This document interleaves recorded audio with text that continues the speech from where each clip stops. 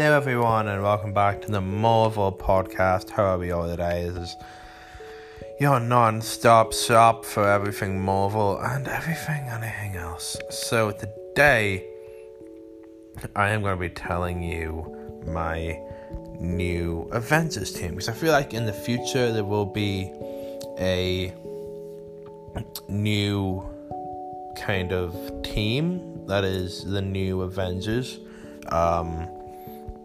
which I am completely grand with. I'm very excited with it. I think that in the new multiverse that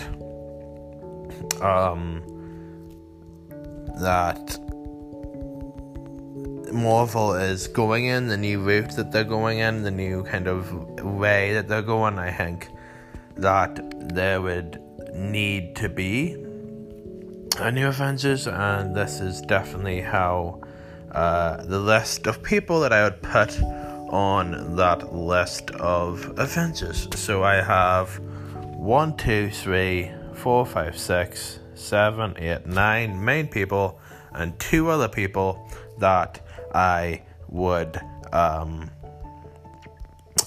want on the team. So let's get into it. I'm going to tell you them and then I'm going to tell you my reasons. So Doctor Strange, Wanda, who would be the leader, She-Hulk, Captain America, Thor, Bucky, Ant-Man, Spider-Man, but not Tom, and Yelena. So Doctor Strange, he is the Doctor Strange with this team would be the most used to being would be the second most person in the MCU. This person he's been there the longest, because the rest of this team is still fairly new in the MCU, except for obviously for Ant-Man and Yelena, but Doctor Strange would bring that experience, and with Doctor Strange obviously in Spider-Man No Way Home opening up the multiverse, knowing what he's done, and in the Multiverse of Madness trailer, and that him and Wanda are going to team up, even though I do feel like Wanda will be more of a villain than anything else. It'll be very interesting to see what route they go with Wanda in Multiverse of Madness. Obviously she's going to try and find her kids, but will she make a deal with a devil that she can't take back, aka Kang, aka Mephisto? Bring us Mephisto, give us Mephisto, for fuck's sake. But I feel like Doctor Strange will want to repent for his sins, and will want to, try and make up for what he's done. It's not completely his fault. It's not completely all of him. It is just, he kind of caused it. So, he obviously will want to repent for what he's done and try and fix the multiverse. So I feel like if there is going to be a new era of the Avengers, Doctor Strange needs to be the leader. Next up, Wanda, who is the leader, obviously. Wanda is the strongest Avenger. Wanda is the best Avenger. And I feel like with Wanda now being the Scarlet Witch, at the end of WandaVision, Wanda, having fixed things in the SVU, retires from society to study the Darkhold and understand the full depths of her magical power as the Scarlet Witch. So, while it's not clear what sort of role Wanda will have in the MCU going forward, she is set to star in Doctor Strange and Multiverse of Madness, which is likely to set up a new status quo for her. Not only that, but as previously stated, Phase 4 has leaned heavily into magic and the multiverse. So she's obviously going to face villains that aren't as, familiar with everybody else, that she maybe knows, or that maybe they know her because of Wanda's power and Wanda's, what Wanda has done and how Wanda is going to help clear everything up. I feel like Wanda, after being a villain in Multiverse of Madness, will want to be a bit better. Just a wee bit better than, and I feel like Wanda, who is such a lovable character, if she does have that heartbreak knowing that she can't get her kids back, then she will do everything to hurt anyone who took her kids from her. And it just makes sense for the Scarlet Witch to help everyone else and for her to be involved to help deal with the former issue, which is Kang. And Kang was in Loki, so it's going to be very, very interesting to see how everything ties in together and how everything will help if there is a new Avengers, and if Wanda, who I think is obviously the strongest Avenger, should definitely be the leader. So next up, ladies and gentlemen, we have She-Hulk. There was rumors of Hulk going to a different planet and doing Planet Hulk, which is a comic book storyline. So I think Jennifer Walters, who is, aka She-Hulk, will make an appearance after debuting in the Disney She-Hulk series, possibly so that the team will have someone who can more reliably draw on Hulk level strengths and have an easier time controlling it. Because Hulk, maybe is a strong Avenger, but he does find it hard sometimes to control the power that he has and control that borderline between him and Hulk. Sometimes Hulk, that's his power get the best of him and can't control what he has. And there's already an established precedent for She-Hulk being an Avenger in the comics, for even featuring on the team in the most recent run. So it wouldn't be unprecedented for She-Hulk to be... Okay. Right, okay. Sweet, whatever. So, as I was saying, it isn't unheard of for Hulk to be an Avenger, whether it's Brucey Baby or Jenny Walters. So I'd be very, very excited for the future of Hulk, whether it be Bruce or Jennifer, whoever it is. Hulk is definitely in safe hands. Up next we have Captain America, and I know. Sam Wilson was given Steve's sword at the end of Avengers Endgame, at the end of Falcon and the Winter Soldier, which in my opinion is the second best Marvel show, just behind WandaVision. He officially took on the mantle of Captain America. While Sam's current status as an Avenger isn't entirely clear, because, the guy who is keeping him as an Avenger, Captain America, is dead. Well, the fact that he's the new Captain America means that the odds of him being involved in future iterations of the team are very high. Additionally, with Sam set to star in a new Captain America film, which is very interesting, it's clear that the MCU still has a role for him that won't end anytime soon. Yes, soon! And I feel like the next logical step of Sam's story and Sam's arc is definitely to put that reliability and become the person who anyone can talk to, and become that voice in the Avengers, like Captain America was, become that guy who's the stick between good and bad, the measuring stick between good and bad, and he knows what's best for the humankind, and knows what's right to do and what's you have to do in those hard situations. And I feel like Sam has almost already done that. Obviously it was a very racially driven show, Falcon and the Winter Soldier, which is brilliant because that's an issue in America that still needs to be talked about. I feel like Captain America will be this guy who everyone loves and will still be as good as what Chris Evans did for it, but I think Sam will be a bit better. Up next, ladies and gentlemen, is Thor. And the male Thor, because it's just like, don't get me wrong, I do not mind, I don't mind, I can't remember what his fucking girlfriend's called, but whatever, his girlfriend. I think Thor can't leave the MCU. I think he's too important to the MCU. And I know that Avengers Endgame ends with Thor leaving off to go on adventures with the Guardians of the Galaxy, and honestly, I wish I could.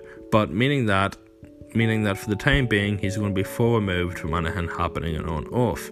Still, as one of the only founding members of the Avengers still around, Thor being in the next Avengers film is all but guaranteed. Let's be honest, Thor is a legend. We all love Thor, and he definitely has to be that guy in the Avengers. It's all but guaranteed. Plus, even if Thor is in space, it would be easy enough for him to just return to Earth by the time of the next Avengers film. Guardians of the Galaxy can fly at light speed. I found that out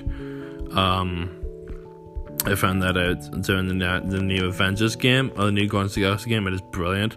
Absolutely amazing. Get it on Xbox. On a similar note, the next film could take place on another world, and if that were the case, Thor would have an even easier time getting involved, because the Guardians of the Galaxy could literally just fly anywhere they wanted in the universe.